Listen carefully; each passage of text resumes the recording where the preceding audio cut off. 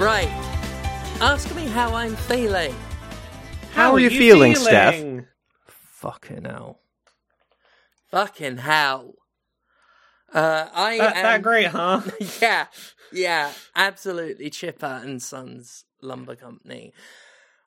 I am hurt physically.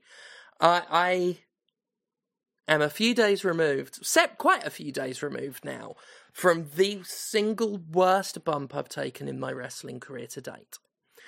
That includes the first bump I ever took,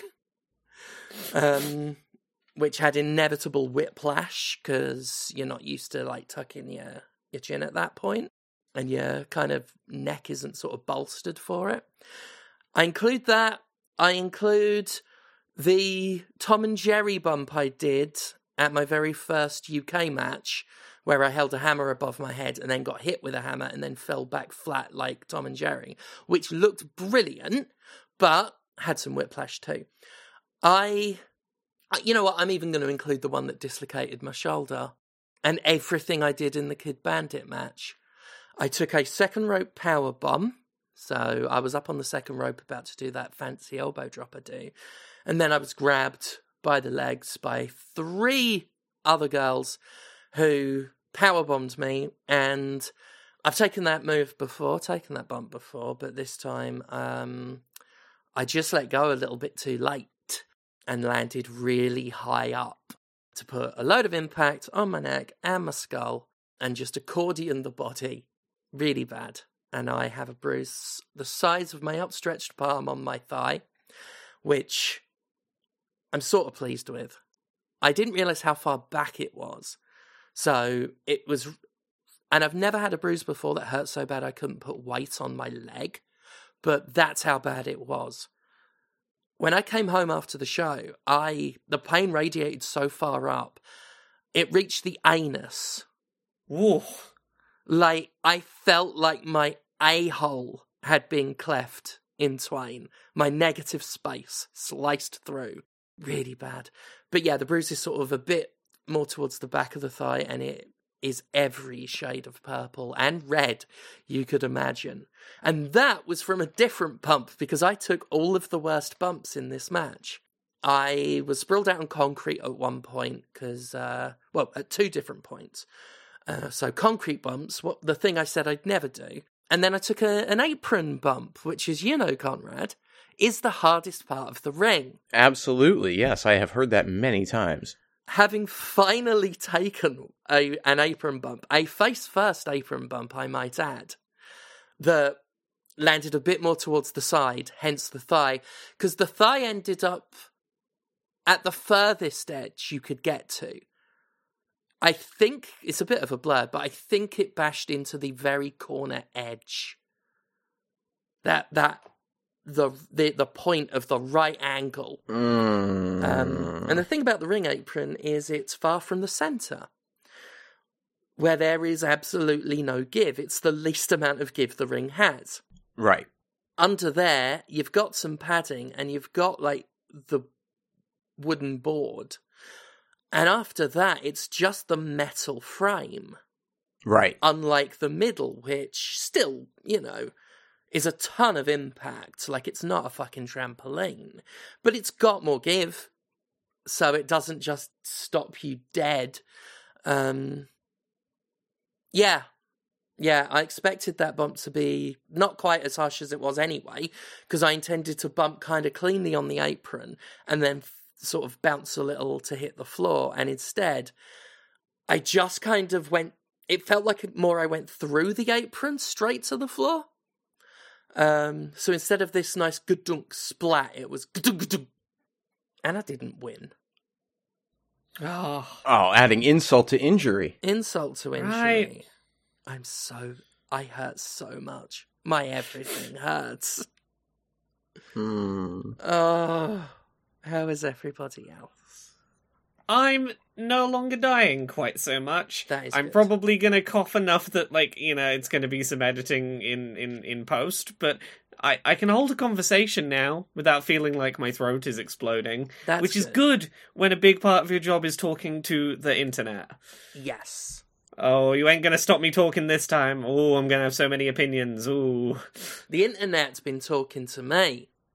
Yeah. Yeah. Because of that podcast I was on. Oh, Second Wind's the podcast. yes, Windbreakers. Yeah.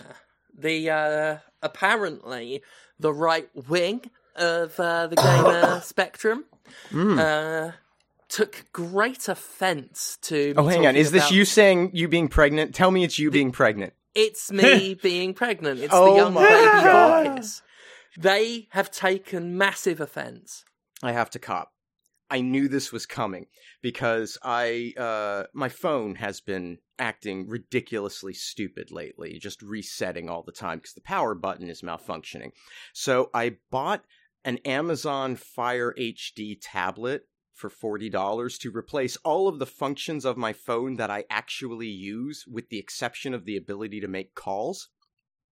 And so I was setting up subscriptions on the not YouTube application that I use to watch YouTube videos. Yeah. And so I was searching your name to subscribe. And the no. autocomplete went to Jim Sterling pregnant. And I was like, oh boy. That hit. So do tell. I didn't realise it was to the point of autocomplete. Oh, yes. Fucking hell. Oh yeah, it's fun when you get auto completed to certain things. There was a point, and I don't know why it happened when it did, but it was about a year after I had lower surgery, where just out of nowhere, my name started auto completing Laura Dale Vagina. Oh. And that just became an autocomplete result, and it didn't lead to anything. No one was going to find my vagina by clicking that. Yeah. But apparently that was a very in-demand search for, like, a brief period of time. Imagine if your vagina just pinged every time someone searched for it. Yeah. So sometimes autocompletes just like that. But yeah, unfortunately, I've had a fair bit of harassment. The podcast went great. The chat, the actual Second Wind community, I need to stress, has been so welcoming and, like, accepting, and has made me feel, like, so loved. And the moderation on the comments on that must be fucking incredible. Yes. Because there is not a whiff of anti-trans sentiment in there. Yeah, not they a have a whiff. great mod team. The one I know best is Hayley from the Discord, who mods for them, who has, on her own, been lovely. Like, just sent me some really lovely messages of support. But yeah, like, there was very little hate speech or insulting shit in the live chat. Mm-hmm. But, like, I didn't look at it just in case, Sure. especially because I'd published a video about the Wizard game that day. But Fee said, like, the very few they saw got taken like that, just gone. And, once certain twats got hold of me talking about the young, strong, sturdy baby Borkis, I mean, for them to take offence at such an absurd scenario. But yeah, once they got that, then there was a lot of drive-by comments, and the dislikes on the video, like, exploded. Which, whatever, they show up the same to the algorithm. It's all engagement. But yeah, Nick at Second Wind said that their mod team has been really good at, and it's not been too bad for them, but they have made sure nothing sticks, and they were very supportive, and Nick was like, Steph is welcome on any time and everything. So, back to me, which is nice. But I think the reaction to Borkis, and I realise I'm sort of monologuing quite a bit to start this, but the thing that was very illustrative about the response to Borkis was, I've called him Borkis and they're upset. I think it shows just how deep I've been in sort of queer communities and how all of my social life is almost 100% queer now. Like, that's my entire social life. In real life, you know, every friend group I have is all queer. Same. And my online following, yeah. Yeah, I have this thought every now and then where I'm like, I have surrounded my entire social circle is just there's the gays, there's my disabled friends, and my friends who are some combination of the two. Yeah. That's the whole circle. And I think it's definitely sort of altered my perspective.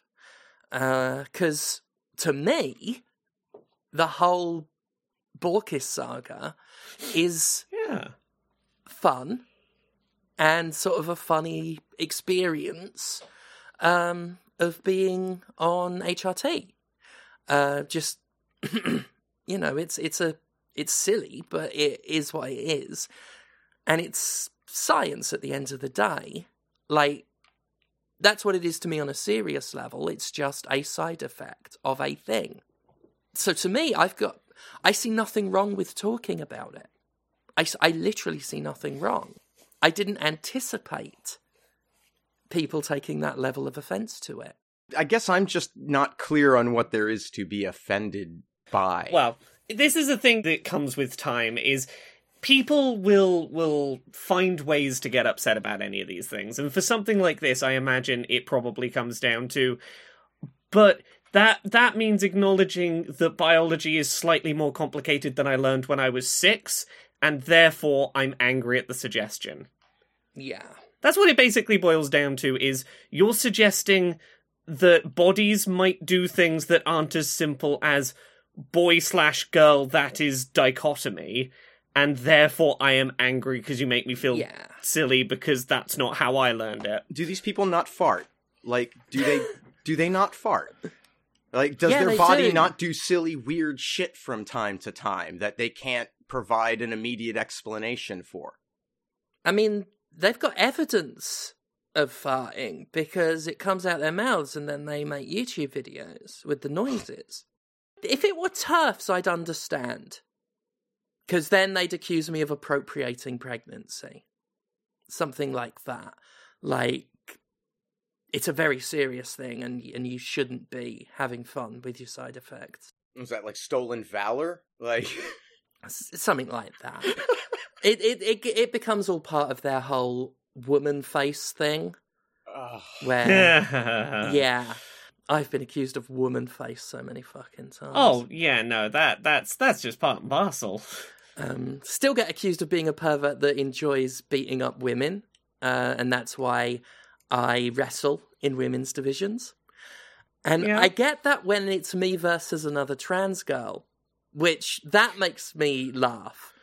So desperate to like have a go at me. And yet, despite saying we can always tell, aren't these the same people who would like try to diminish your accomplishments by saying that wrestling is fake? Yeah, well, it depends who it is. If someone wants to just insult the wrestling, they'll talk about how I haven't really achieved anything because it's all like fake and everyone decides who wins and all of that. And then if they want to be transphobic, suddenly gender is fake, but wrestling is real. Amazing. Yeah. But yeah, it was from what I can tell, because I don't watch those videos about me, but from what I gather, from what I've heard people like talk about on sort of in the second wing community, and that it is gamers, like the right wing gamer set. So I don't know why they're getting involved. It's because they want gaming to be a very specifically just for them, and anyone who is not straight, white, cis, able-bodied man is you're encroaching. Don't like you having fun in my space. And then I guess there's the usual, it's all they ever talk about. Like, they make it their personality and all of that. Like, I get that on videos where I don't mention that stuff once.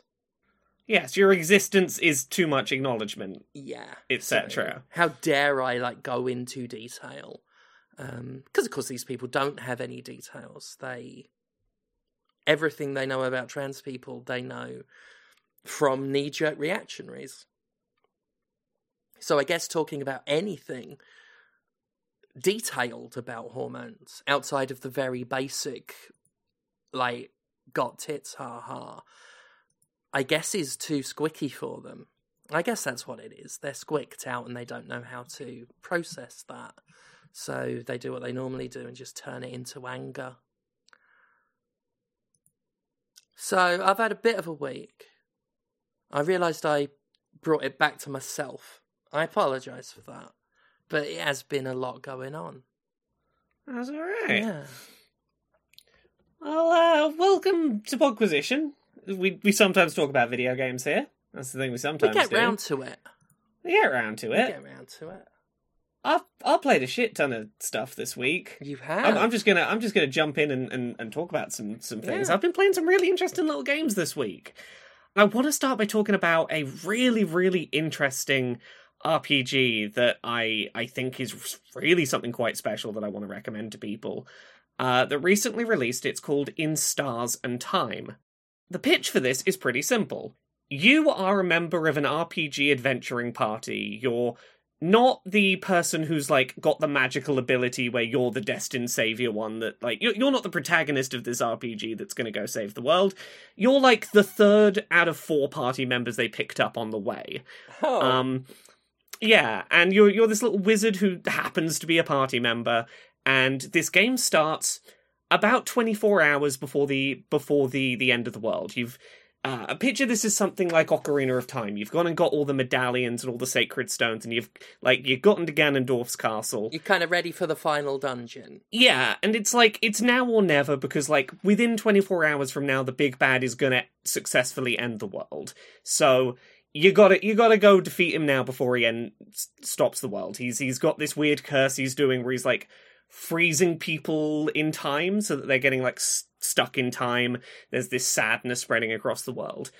And you get to the big bad's castle, and the short version is, you are not fucking ready for the big bad. You are not strong enough to beat the big bad. You fucking die. Mm. And then you wake up at the start of that day again, and none of the rest of your party members remember that you've done this before.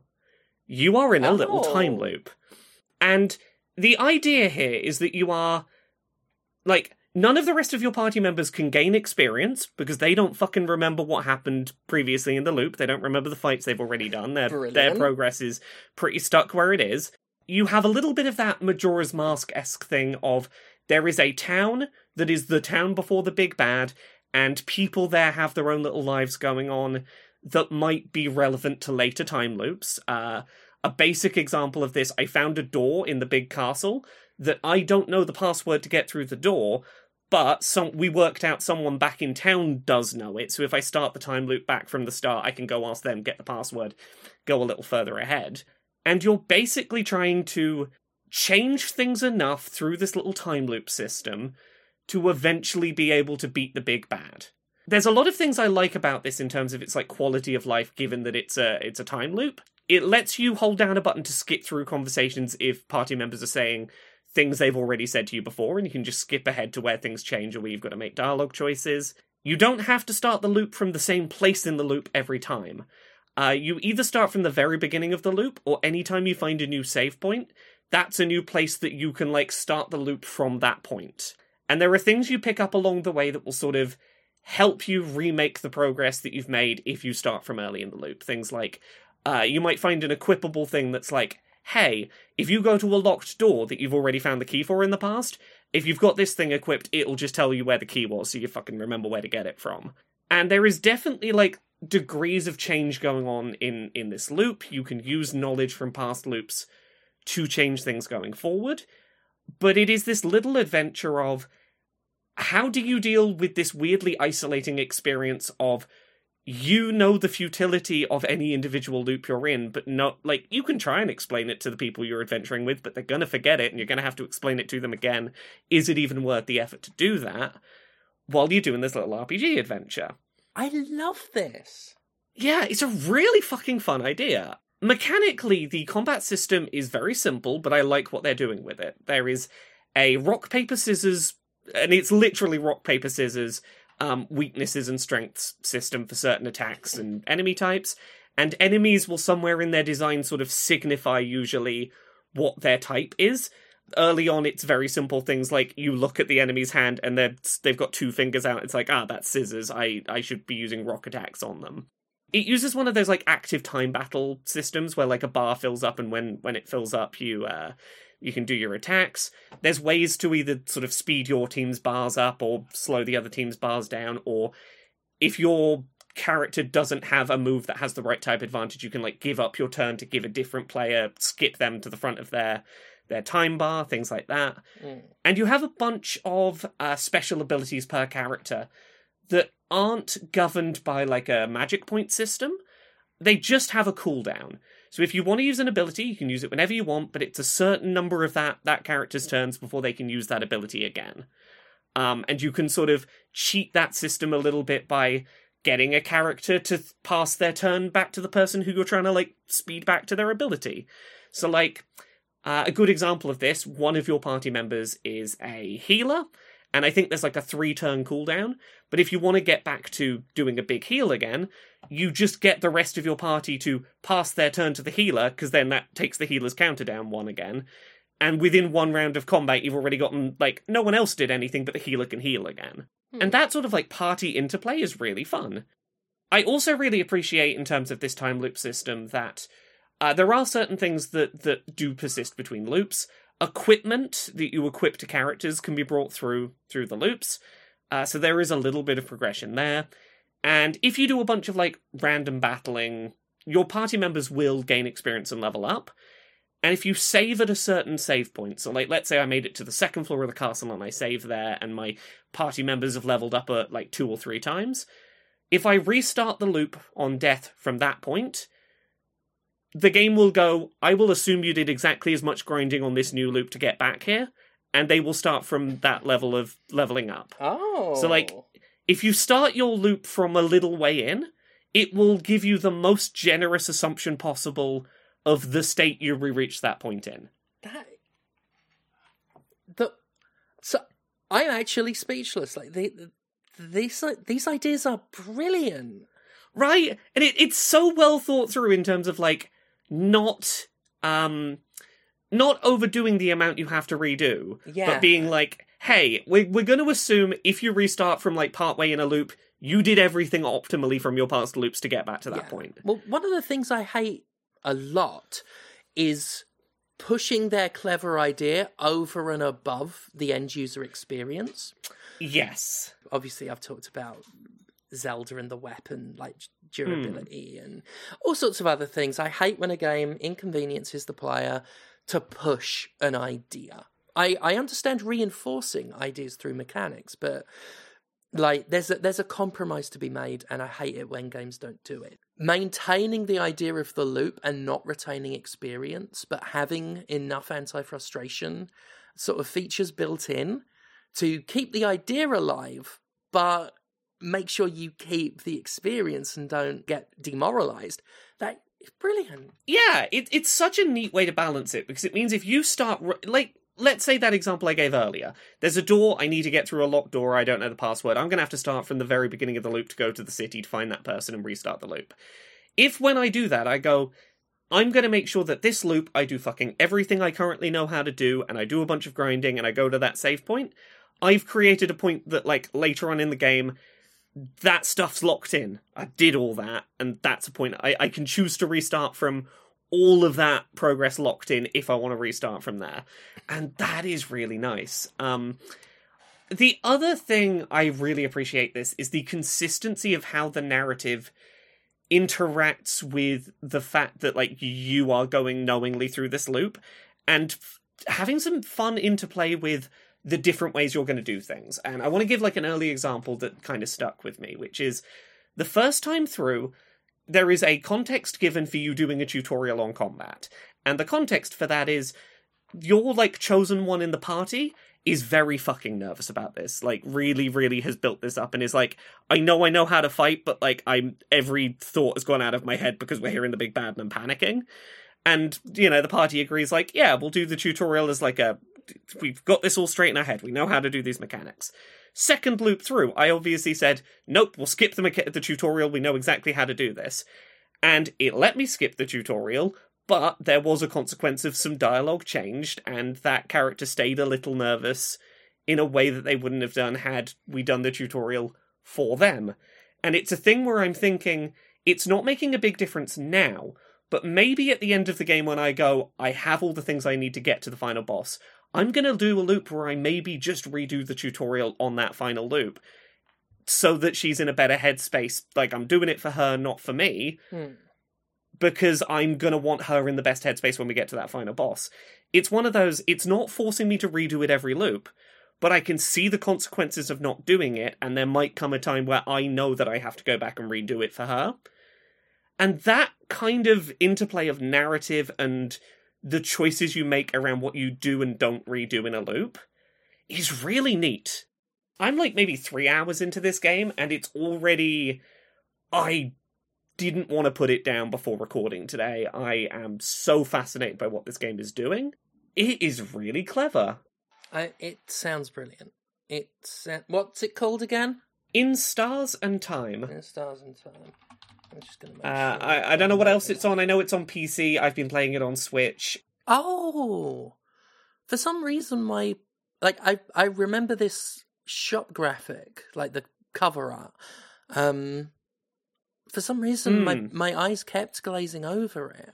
Yeah, I was the same. I picked this up because I saw a TikTok in the end of someone talking about what the actual concept was. Yeah. I do really like the art style, but again, I glazed over this in the eShop a couple of times. Yeah. And it is so worth paying attention to, I think. Its art style is very, it's clearly trying to do a Undertale Deltarune kind of thing, right, with how it mixes sort of pixel art, slightly wobbly line art, and then character portraits. The first loop is a little slow, and I understand why. It's trying to establish a lot of groundwork before the loop thing begins. But I think this game's really special, and I really, really want to put more time into it. What about you both? Either of you played anything you want to talk about this week? Correct. Yeah, I mean, I've only played one thing. Well, I've played a couple things, I guess. I got back into Loop Hero. Oh, yeah. So you streaming that the other day. Yeah, and I didn't get... I think I have it on Epic, but I'm playing it on the Game Pass version because it popped up some months back, and I saw it, and I was like, oh, I should play Loop Hero again. And I installed it, and I started up and do a few loops, once a week or something like that. But lately, I've been playing it a fair bit more, and I reached the point that I had played previously where I can get to the second expedition. But my God, there's so much in this. I'm just constantly unlocking new elements and figuring out how pieces go together, and that moment of tension where you decide whether or not you're going to attempt another loop is really, really good. Yeah. I've been tempted to re-download it as well, because it is absorbing. Mm-hmm. But also something kind of passive at the same time, that you could, not put all your focus on it, which is nice. Yeah, it's just got... It's easy to play. And I'm not talking about difficulty settings. No, because it is a difficult game. Well, I think that's when I stopped at one point because I just felt like I could not break through a ceiling. Mm-hmm. I felt like I'd hit some sort of glass ceiling. And I did not feel... I think it was this. But yeah, I couldn't quite get past a brick wall that I felt I was at. I unlocked the Necromancer and love that character. That's so much fun to play with because he summons little skeleton guys that do all of the fighting for you. And the statistical difference and the equipment differences between characters is so interesting also. I just got a card on my last run through that introduces an ancestral crypt, and it rewards you with hit points for killing enemies that have souls, but you lose the bonus you would get to hit points from armor. But I'm playing the Necromancer who doesn't wear armor. So, fuck yeah, I'll take that, thank you kindly. Just the little things like that, the specificity with which you can build a deck to suit a character specifically with their strengths and weaknesses. It's just a min-maxer's dream. It's deeply, deeply satisfying, and if people haven't played it yet, it's deceptively easy to get into because of how it rolls out its various mechanics and interplaying elements, and it's really satisfying when you discover one of them.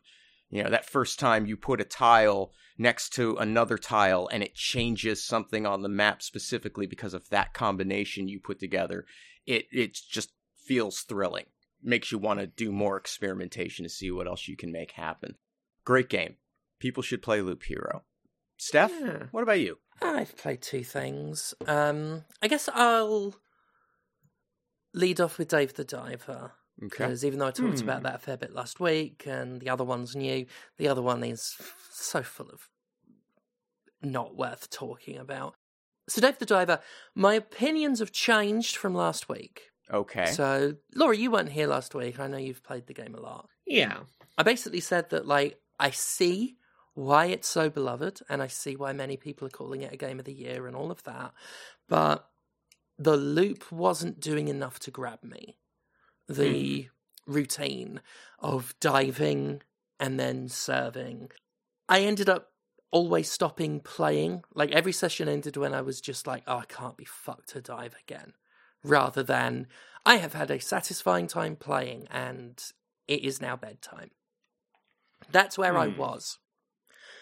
My opinion over the past week has both increased and decreased in different ways. I did get more hooked, so I have been playing it a lot more. The routine has reached a point of, I'm not loving it still, but it's a point of comfort now to where I am happily engaging with it rather than reaching a point where I'm like, oh, fucking hell, I can't do this again. Now it's reached that one more go kind of thing. The increased time spent with it has made parts of the game that were annoying, fucking annoying now. It's a lot of little things, like being too close to a wall and then trying to get something with the harpoon, and rather than sticking the fish, it bounces off the wall. Or the amount of time, like, I'm playing on Switch and it's hard enough because it requires such precision to nail a fish with the harpoon. So I'm already frustrated because I miss a lot. But the amount of times the harpoon has just gone through the fish, it hits it and it is traveling like almost square in the middle of the fish as it goes through it. But then it acts as if nothing got hooked. And it's not a case of me being overburdened, like having a full inventory. It just fails all the time. Huh. And that's really fucking annoying. I can see how that would be annoying. I didn't have that experience, and I don't know what would cause us to have such different experiences there. I that sounds like it sucks. Other things are just like, when it really sort of makes combat happen at you, it's not brilliant combat, like, really. And I really hate slowing down because, the more fish you catch, the more stuff you pick up, the slower you go. And then when you are, like, trying to get to the surface and then a shark that you didn't see there before on the way down can swim faster than you and deal massive amounts of damage and fuck you over. It's just, that's where it gets demoralizing. And I'm like, I've been down here for ages, and now I can only take one thing. On that note, I don't fucking appreciate a game telling me to go here and do this thing, and there is a monster there, but you just have to, like, let the NPC know it's there. Which I figure is a case of, I'm going to fight it at some point, but this is just to, like, set up for it. Because the game's missions has a lot of that. A lot of, go do this thing, and then you find out you've got to do several other things first. So when it tells me there's a great white shark, and all I've got to do is find where it is, and then it forces me into a boss fight that seems to track you and swim faster, or at least close a massive amount of distance with its attacks, and it kills you in 3 hits. I don't appreciate that.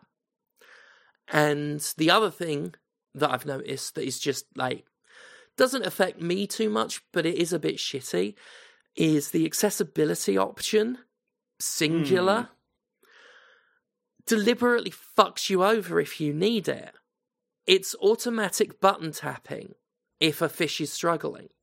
And it's only the button tapping. If you get a different type of harpoon and it makes you want to, like, rotate the stick or something, there's no option to make that easier. It's just the button tapping. And depending on your strength, like the strength of the harpoon relative to the fish, you can hold that down and fail.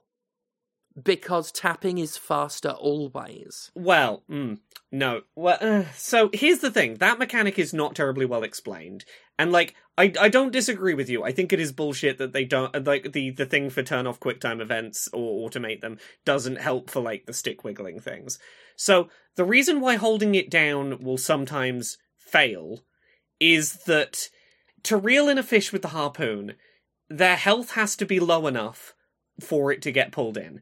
If you try and harpoon them and, like, hold the button down and it doesn't successfully pull them in, that is because they still have too much health. If you then try and harpoon them again and hold it down, it will go further up the bar, it might catch them this time, because the harpoon hitting them took their health down, meaning that holding the button down will now increase it up further. Holding the button down will always, to my understanding, increase that bar to the maximum amount it would if you were mashing it. It won't go up faster by mashing it. But they don't do a good job of explaining why I held it down and that wasn't enough for it to pull in.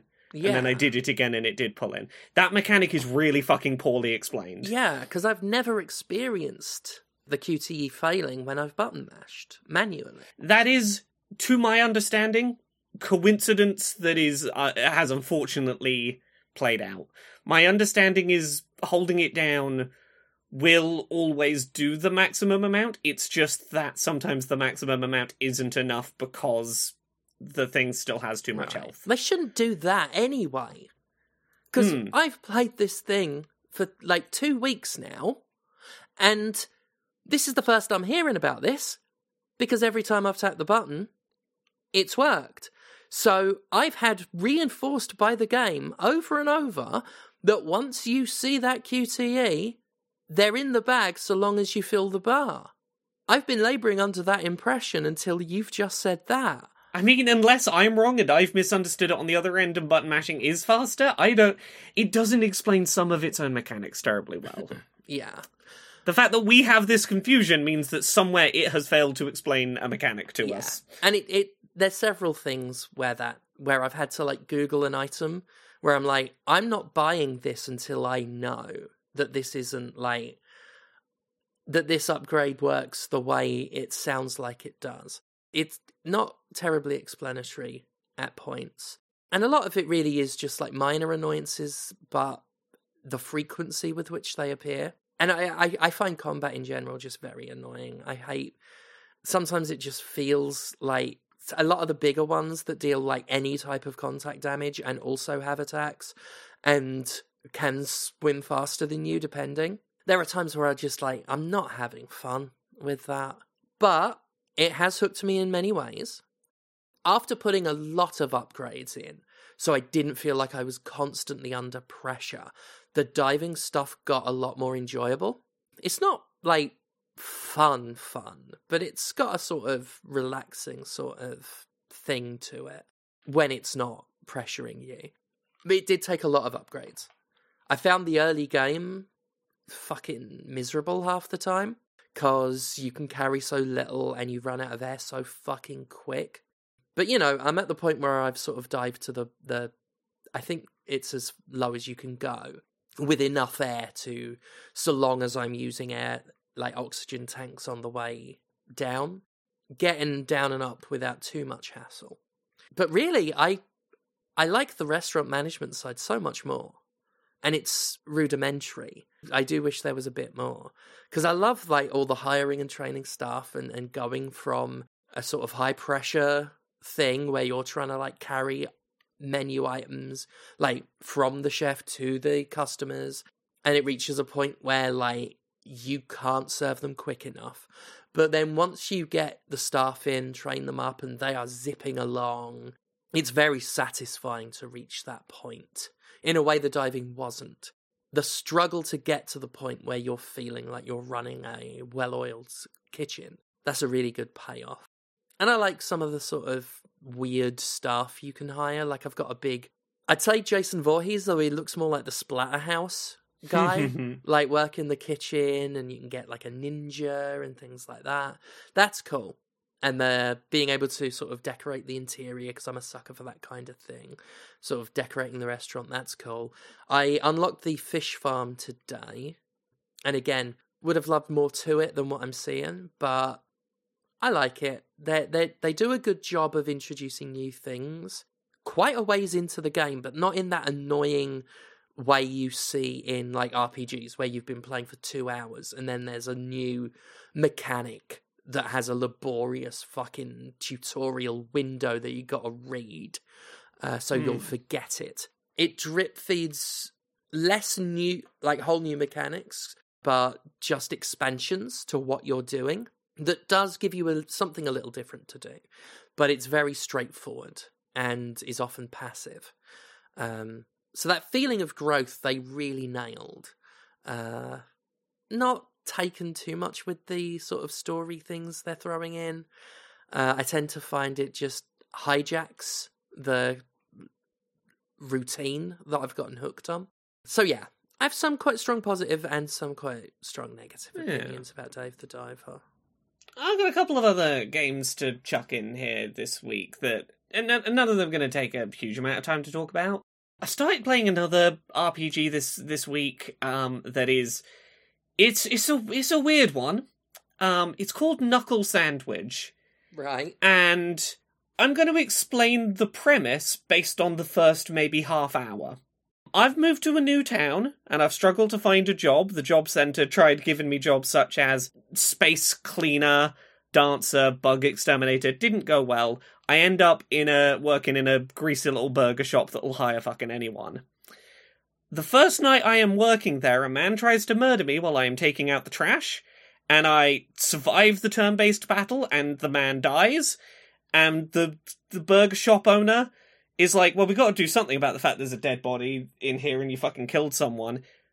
Nibble, nibble, I'm just going to take a little bite on this hand. That's actually quite fucking tasty. We're serving this dead man now. It's hand burgers. Nope, knuckle sandwiches.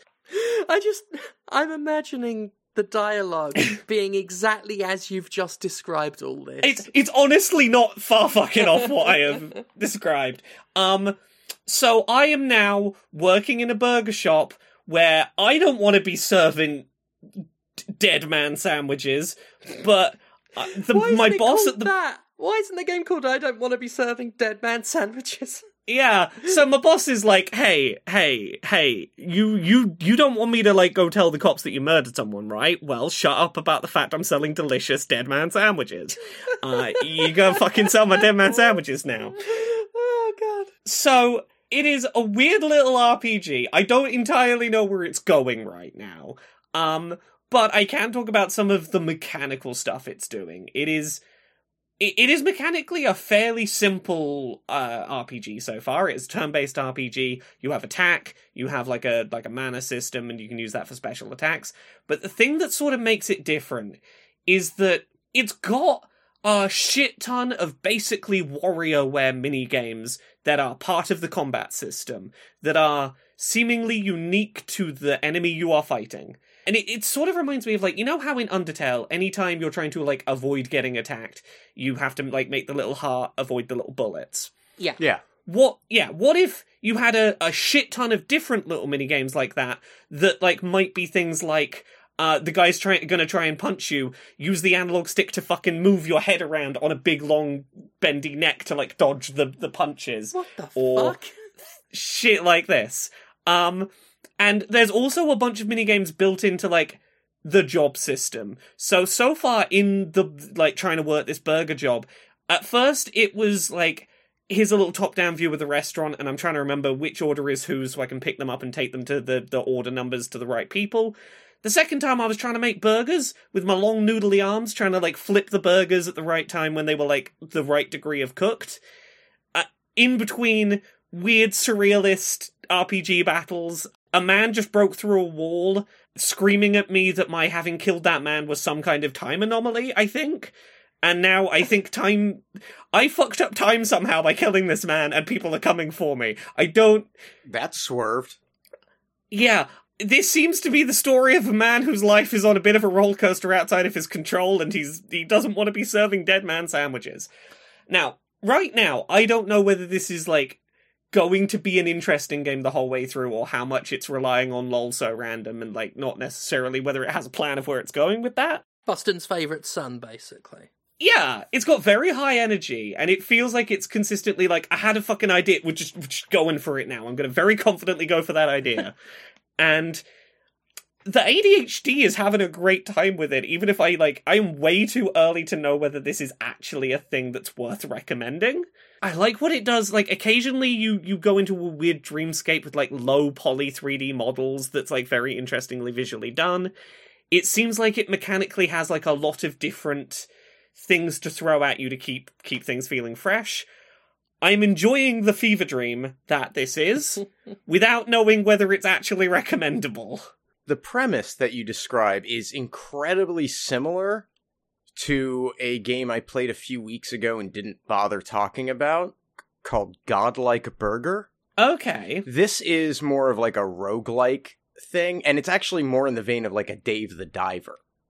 But you have a restaurant, and you have to manage customer orders, preparing the food items to their specifications with, the appropriate meat. And they have to have meat, cheese, and or sauce in some combination, and you have to keep it warm. There's a whole, it is a big step-by-step process, and you have to keep track of all of your equipment because it breaks down, so you have to go over to it and hit it a bunch of times so that it'll start working again. And then while that's going on, you have customers that are just wandering around your places, and some of them are assholes, and some of them are just there to eat, and you can go and kill any of them that you want as long as you can get away with, hiding the corpse or, in the grinder to make more meat. And that's how you supply your restaurant, by using these alien corpses to make meat. And there's apparently a bunch of different alien species, and they have different likes and dislikes, and there's all these different planets you can go to.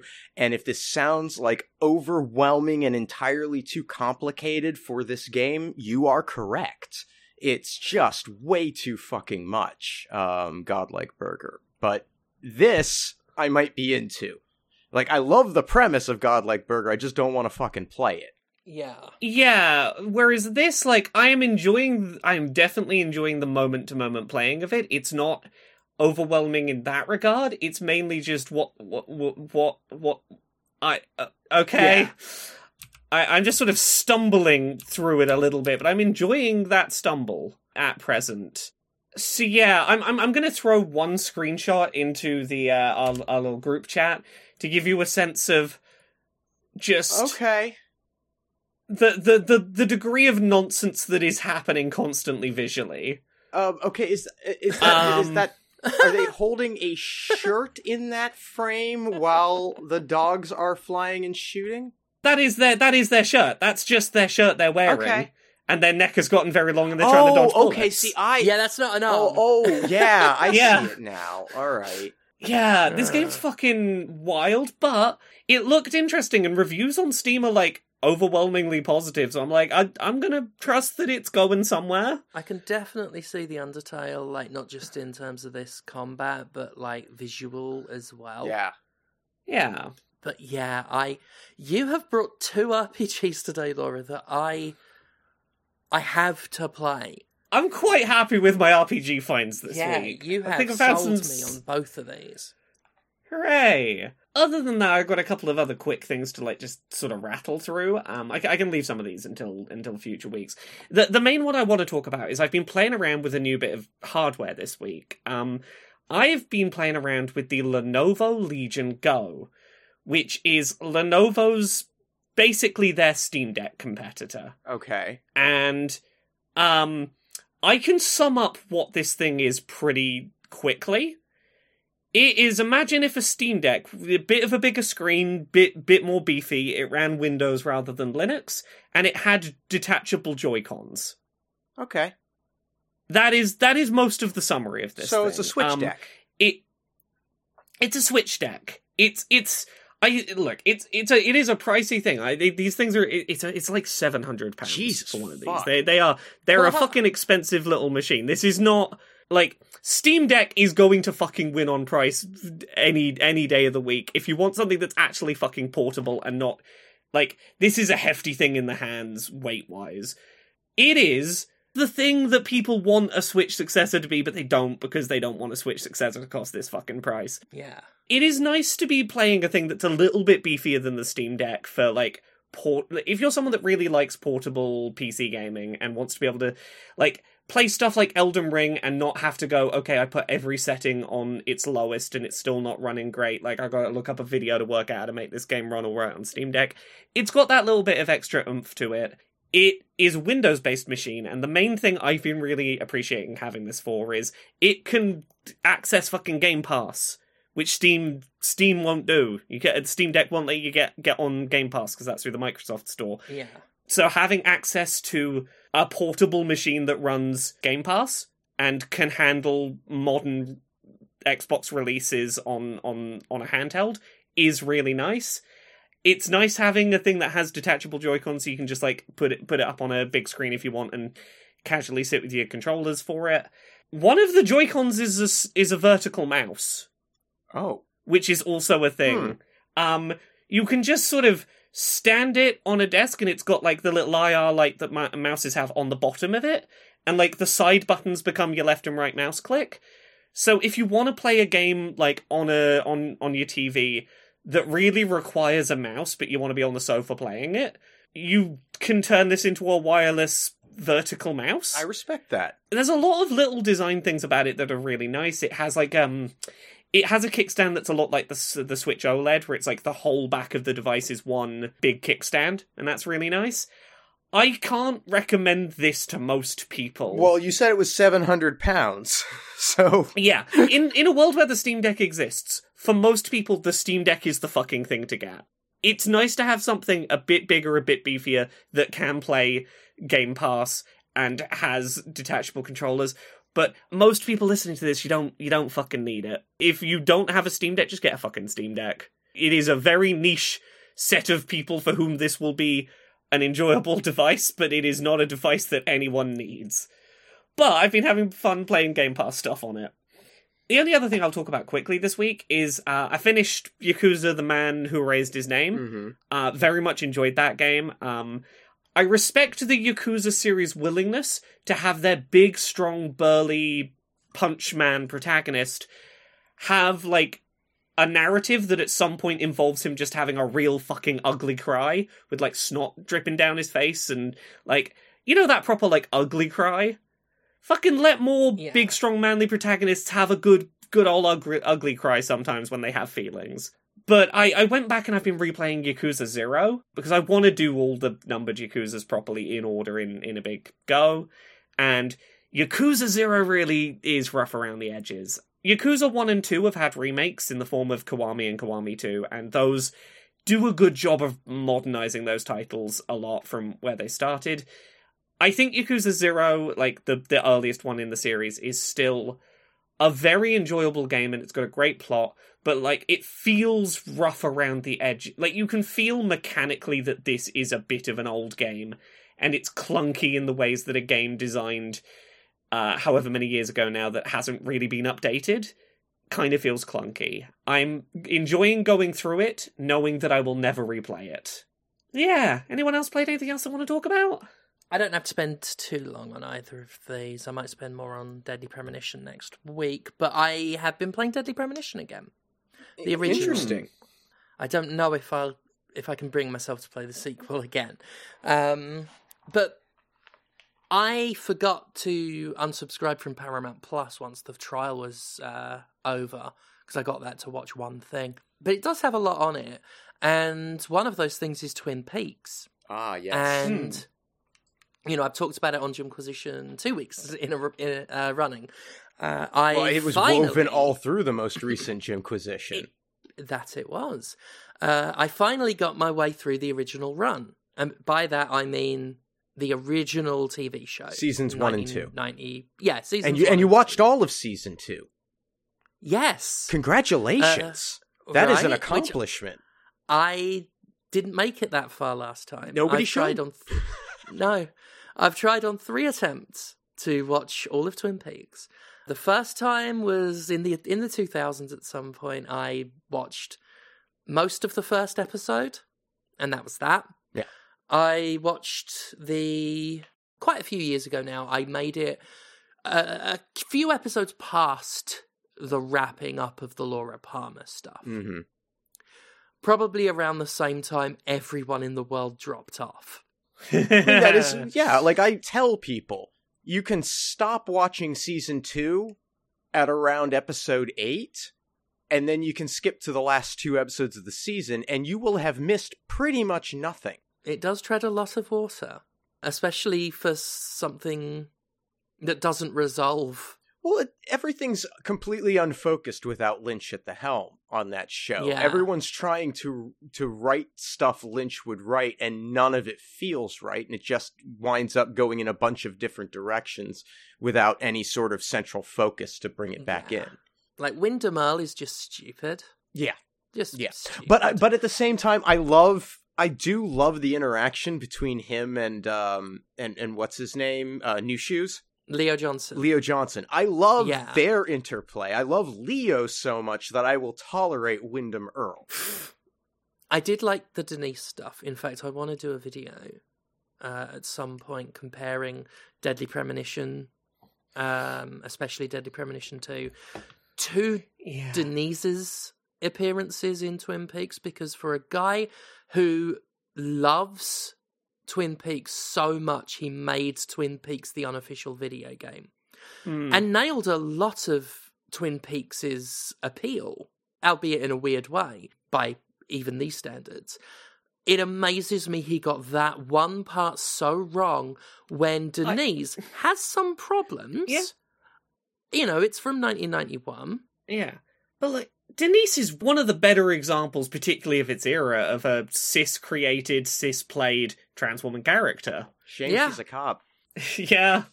There is that. But I did love the interaction between Audrey and Denise when, like, the first time Audrey meets her, she's got this look of shock, but asks, they have female agents? Yep. Right. And was, like, delighted. And, there are some offhand comments in it that are a bit, but the actual sort of the relationship between Cooper and Denise is great. Like, that show in 1991, and like you say, Laura, like, cis-played, cis-written, had a shining example of what you do when you dead name someone. Yeah. Cooper calls her by her dead name. She just says, Denise. And he says, sorry, Denise. And then they carry on. It's not made a big, huge fucking scene, and I love it. Yep. Yeah. Yep. And are you planning on going through The Return? I do. I want to watch Firewalk with me, regardless you need to. of... Yeah, you absolutely have to watch Firewalk with me if you're going to watch The Return. What has annoyed me, and the reason I mentioned Paramount Plus, is it doesn't have Firewalk with me. And it has The Return, but it doesn't have Firewalk with me, and it's not available at all on Amazon. I'll hook you up. I appreciate that, because I feel like that's the recourse, is for you to hook me up. Yeah. Because I'm not Googling where to find movies and things anymore. Fuck off. Yeah. If I've got to Google where it is, the amount of like BritBox, I'm subscribed to that because it got a lot. Either it got a lot better in the past couple of years, or the shows available in America through it were incredibly restrictive. But like, it's got a Lower Low on it, so I'm rewatching a Lower Low again. Fucking genius show. But that's got like Blackadder Christmas Carol expires on BritBox in a couple days. It's still got the rest of Blackadder, But not the Christmas one, in December. That seems deliberate. I fucking hate it. I hate what's become of media. But yeah. Yes, if you thought the representation was good in Twin Peaks Season 1, the return is unequivocal. Yeah. I'm looking forward to that. For any problems with Denise in like the original run of the show, the return does an admirable job of going, the fact that this character is being played by a cis man really isn't ideal, and we really should have been aware of that back at the time. But considering that we're locked into this actor and the for this character, we know that we have to fucking step our game up and do everything surrounding that casting immaculately. Wow. To not come under fire. I would say David Lynch does everything short of looking directly into the camera and saying trans rights are human rights. Yeah. Except he practically looks at the camera to effectively say that. Yeah. They make the best of a bad situation and know that they have to, you can't fuck up if you bring this character back at this point in time. And I think they do a decent job with that situation. Well, I'm even more looking forward to it now. Good, because if you thought Twin Peaks Season 2 dragged, oh baby, it's delicious. I've heard mixed things. I know it's a very different type of show from what I've heard. I've tried not to learn too much about it beyond sort of what people have mentioned offhand. I really enjoy it, but I understand why it is divisive. Yes, I completely understand why it's divisive, and the reason is that the audience has an expectation, and Lynch is not obliged to meet that. That's not his responsibility as an artist. His role is to make the art that he wants to make, and if you're on board with that, great, have fun. And if you're not, fuck you. It's really what it comes down to. And I respect it so much because it is a series that developed such a second life and got such an entrenched fan base that really, really wanted something specific out of it. And that was going to be deeply personal to everybody. There were certain common threads that a lot of people wanted, certainly.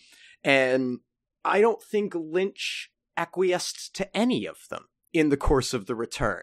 The entire series, I'm sitting there watching it, smiling with just utter glee at the knowledge that David Lynch is doing exactly what the fuck he wanted to do with this. Consequences be damned.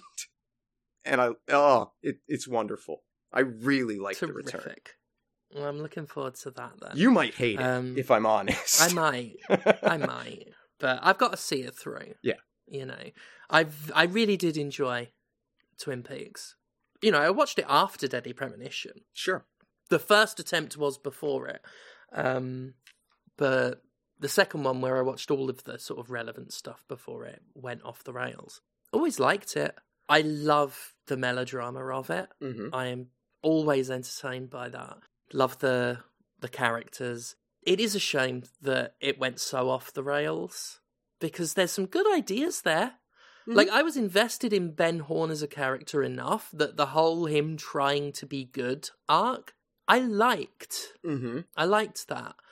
And the whole kind of not being sure if he's sincere or if he is just trying to fuck the Ghostwood development. They did it really well, because he is so believably trying to do good, but if there was some twist it would. But it's amazing how it does go in so many different directions, but lacks the complexity of the stuff that came before it. Yes. Because the stuff that came before it, one of the things I loved was the sheer...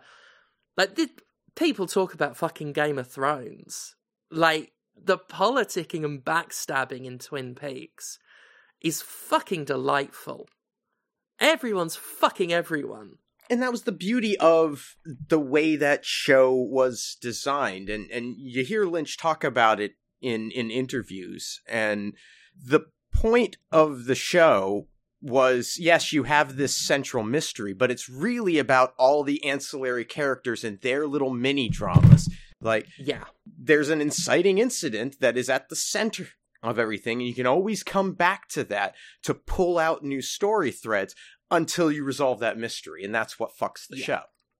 That's one of my favorite sort of narrative constructs. Like, that is possibly my favorite. I've described it before as sort of, there is this sort of big, fantastic scenario that's happening, but it's in a world where all the other characters are just as fucking weird or fascinating in their own way. I always bring up Brain Dead, the old Peter Jackson splatter film, where it's like, the zombies, especially those ones, are fucking wild and out there. And yet it's still taking place in the same world as this, like, Nazi doctor vet and the fucking uncle and the kung fu priest, where the cast around the weird idea are all eccentric in their own way. And that's what I love in... And I tell you what, as well, what I also like about Twin Peaks, I like it for the exact same reason I like Yakuza as a series.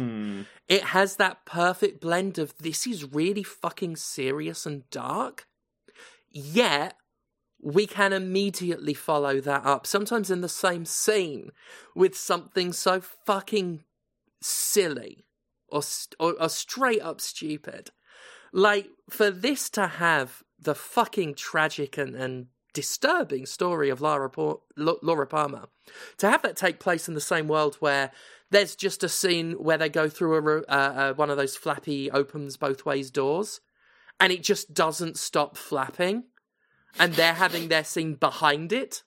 Like, brilliant.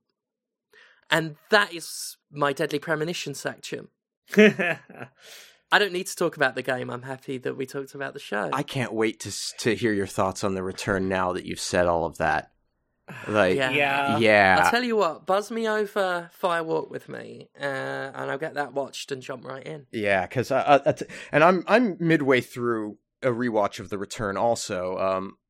Linda's just so bored by it that it's hard to push her along to finish it. You know, we've got, I think, 4-5 episodes left. We're close, but you know, not everybody loves Dougie Jones the way I do. And you know, that's just the way it is. But I'm dying to talk with you about it because there's some kind of fascinating metatextual stuff going on and like media critique embedded in this. Love that? Yeah, so I love that shit. Yeah, looking forward to seeing what you think of it. Okay.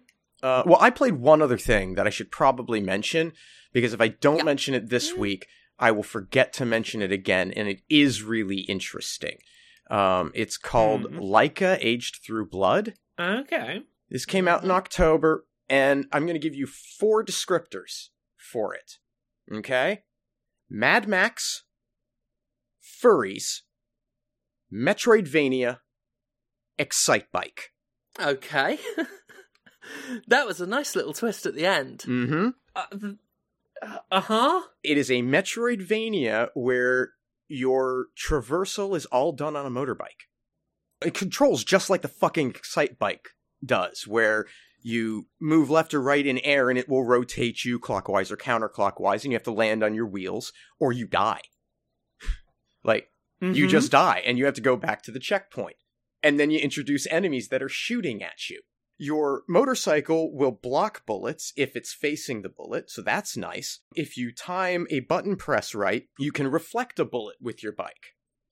But you can only do that once before you have to recharge it by doing a 360 front flip.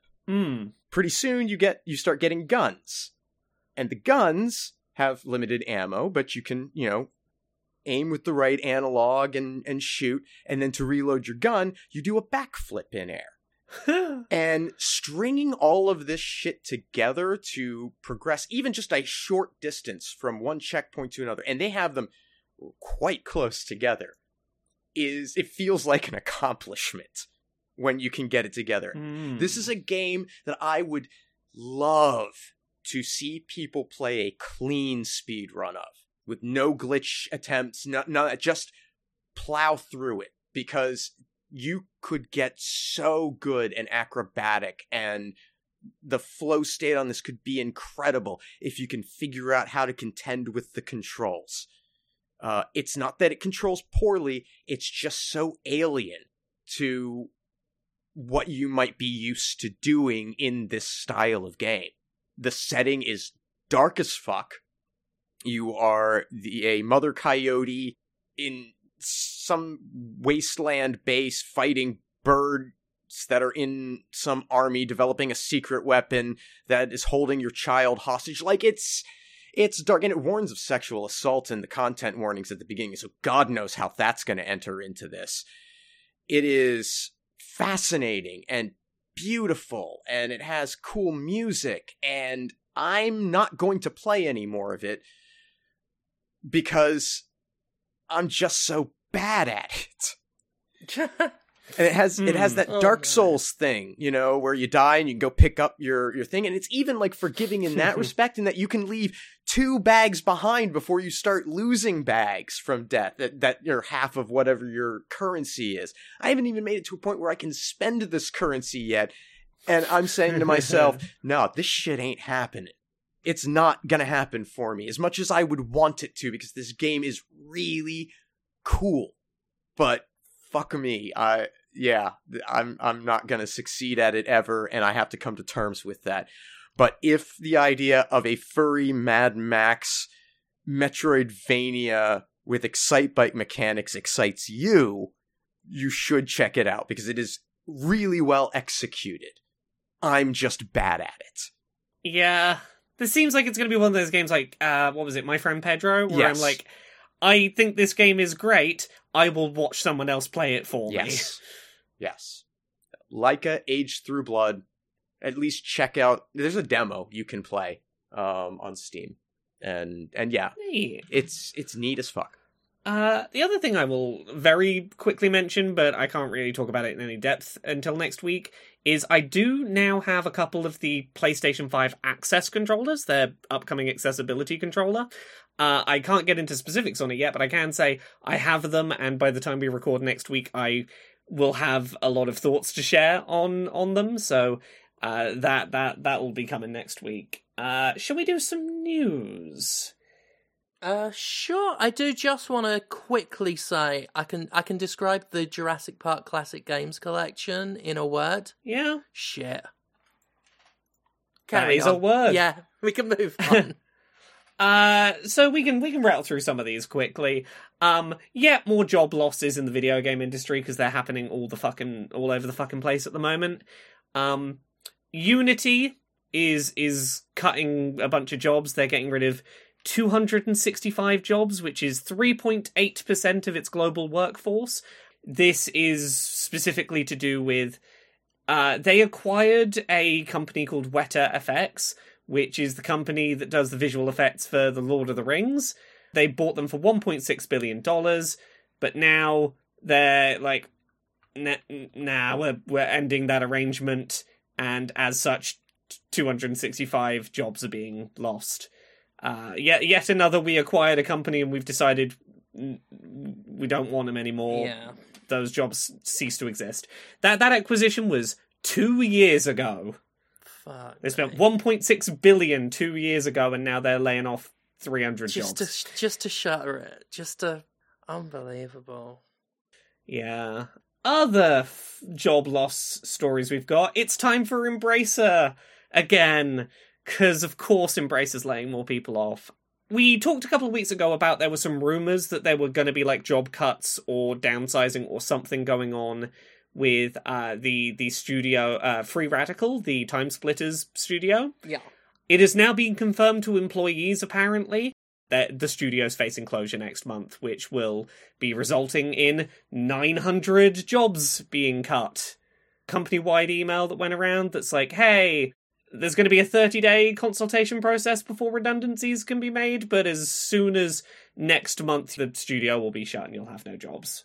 And that's not even the only Embracer layoff story we have this week. There is a developer called Fish Labs that are being hit by layoffs from Embracer, with another 50 jobs being lost there. Embracer, this was referred to as a restructuring at the studio, but it seems pretty clear that it's Embracer continuing to do that whole thing of, we need to fucking save some money. Job losses all around at all of the places that we happen to earn. I think that's it for Embracer ones for today. It is, but I'm sure there'll be more by the time we get around to next week. We can briefly mention this because I think people who saw this the first time it did the rounds before it got the update will wonder about it if we don't bring it up. There was a story that did the rounds just after last week's episode recorded of people who were playing Assassin's Creed, I think it was multiple different Assassin's Creeds that this happened in, started getting full screen pop-ups advertising a Black Friday sale in the middle of them playing a game. I'm annoyed about this story. Yeah, is this the scrapped episode of the Podquisition? Was this? Yes, I was almost done writing the script, and a lot of stories didn't have the updated excuse from Ubisoft. They just had the original vague one, and a lot of my script was about how they were vague and should have explained how this mistake happened, and you know, whether or not it was a mistake. They still did it, they still planned to have these things, but then their explanation that it was only meant for the main menu took so many teeth out of the issue that there I was Sunday fucking night having to rewrite while fucking injured from that fucking match. I mean, it's still not great that the full price video game you purchased is going to display full screen adverts trying to get you to buy additional video games. For sure, yeah. It's still worth bringing up. But yes, originally the thing that was happening in error was a person would press the pause button to load up the in-game map and get a full screen ad saying 20% off this other Assassin's Creed. Go do it. It's the fact when and where it showed up was an accident.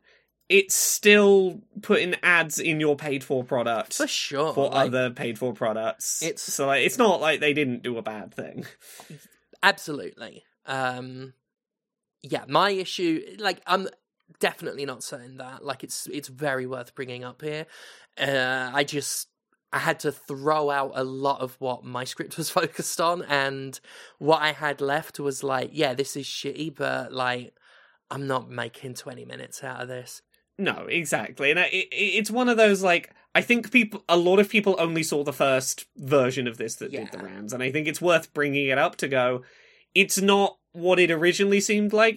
It's not a big story, but it happened, and it's this now. What it originally seemed like is still, potentially portentous. It's something they have just proven themselves capable of doing, and something that I am almost certain one of them will fucking do. One of these publishers will start it. Here's the thing. If it hadn't been widely pushed back against, I feel like it would have been a great bit of advice. They'd have taken that as, hey, maybe we can do this. Maybe we didn't do it intentionally, but, it's good that it got pushed back against. Yes, definitely. Yeah. Okay, so we've got a couple of other stories quick.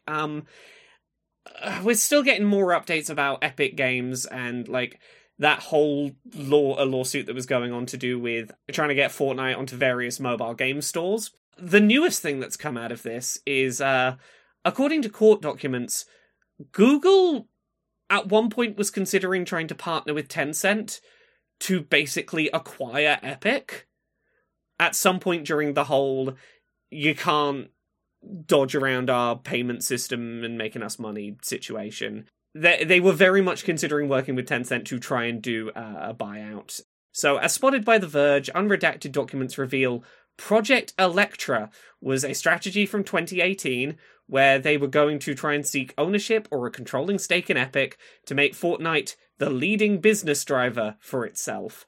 President of Global Partnerships Don Harrison, in July 2018, stated that investment was the only way people could realistically think of to sway them on Epic's approach to Android. And they were proposing spending about $2 billion for a 20% stake of Epic, or potentially going to Tencent to try and either buy Tencent's shares in Epic or join up with Tencent to collectively buy 100% of the company. Because Fortnite was big and they wanted to own Fortnite, so more potential mergers in the industry. Fuck's sake. Yeah. I don't like where it's going. Like, look at where movies and TV are now. I complained about it like moments ago. And then let's apply that to an industry that has had decades of practice at having the most adversarial, exploitative, horrible business models. I don't like it. I don't like the idea of what could happen when mainstream gaming is boiled down to a few warring companies. Yeah.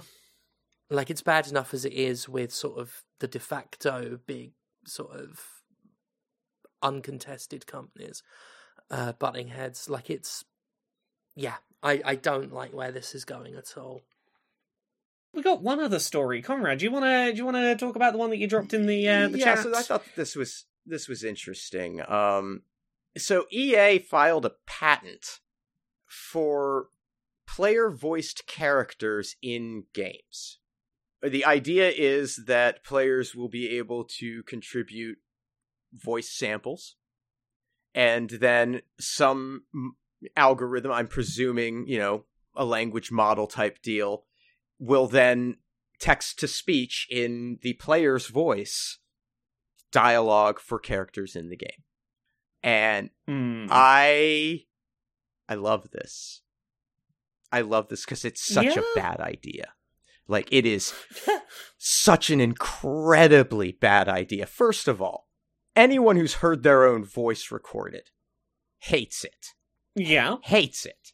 Yeah. So, right out the gate, not a winner, right? I don't think that's the immersion people are looking for. I think it's actually going to feel pretty alien when a character says something in your voice that you would never say, right?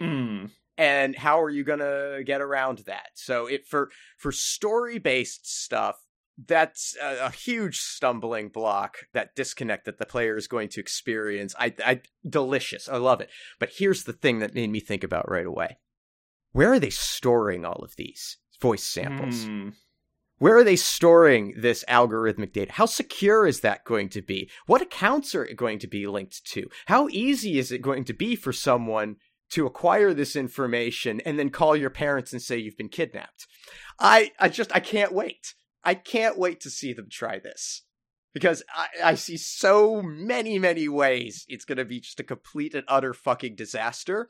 So the one positive spin I could put on this, and I have absolutely no doubt that this is not EA's position, but if they filed this patent with no intention of ever actually implementing it, merely to prevent anyone else from doing it, good for you, EA.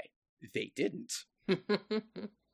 I mean, look, my concern is that they didn't, because the problem is, look, if you tell a fucking video gamer today, hey, wouldn't it be like, they're not going to stop and think about the reality of it. If you tell them, hey, your voice could be for the character in the game, it could be you, they'd go, oh, that sounds cool, I've not done that before.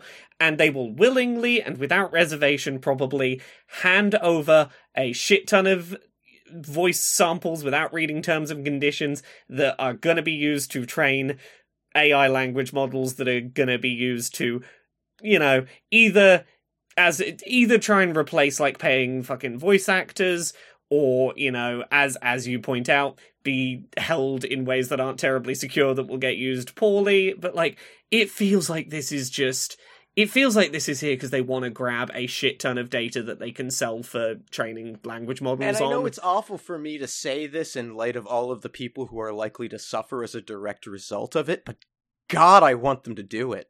It's such a bad idea. Like, it's the worst. And I want it to blow up in their faces, like, as just this complete and utter clusterfuck failure. I don't know if it's worth it on the exchange. like the karmic balance that I will experience for desiring this, but it would be sweet. I'm telling you, it would be sweet. Anyway, yeah. Keep an eye out for that. It's the future. That's the future's fun as ever. So yeah, that's, I think, everything we got for this week. All right. Did it? We have done it. That is everything we've got on Podquisition, but it's not everything you've got, Laura, in general. You got loads of stuff I've heard. What are they? Here, mate, what are they? What are they, mate? Well, I mean, the big one is you can get the audiobook version of Gender Euphoria. It's out now. Oh. It is available anywhere what you get audiobooks.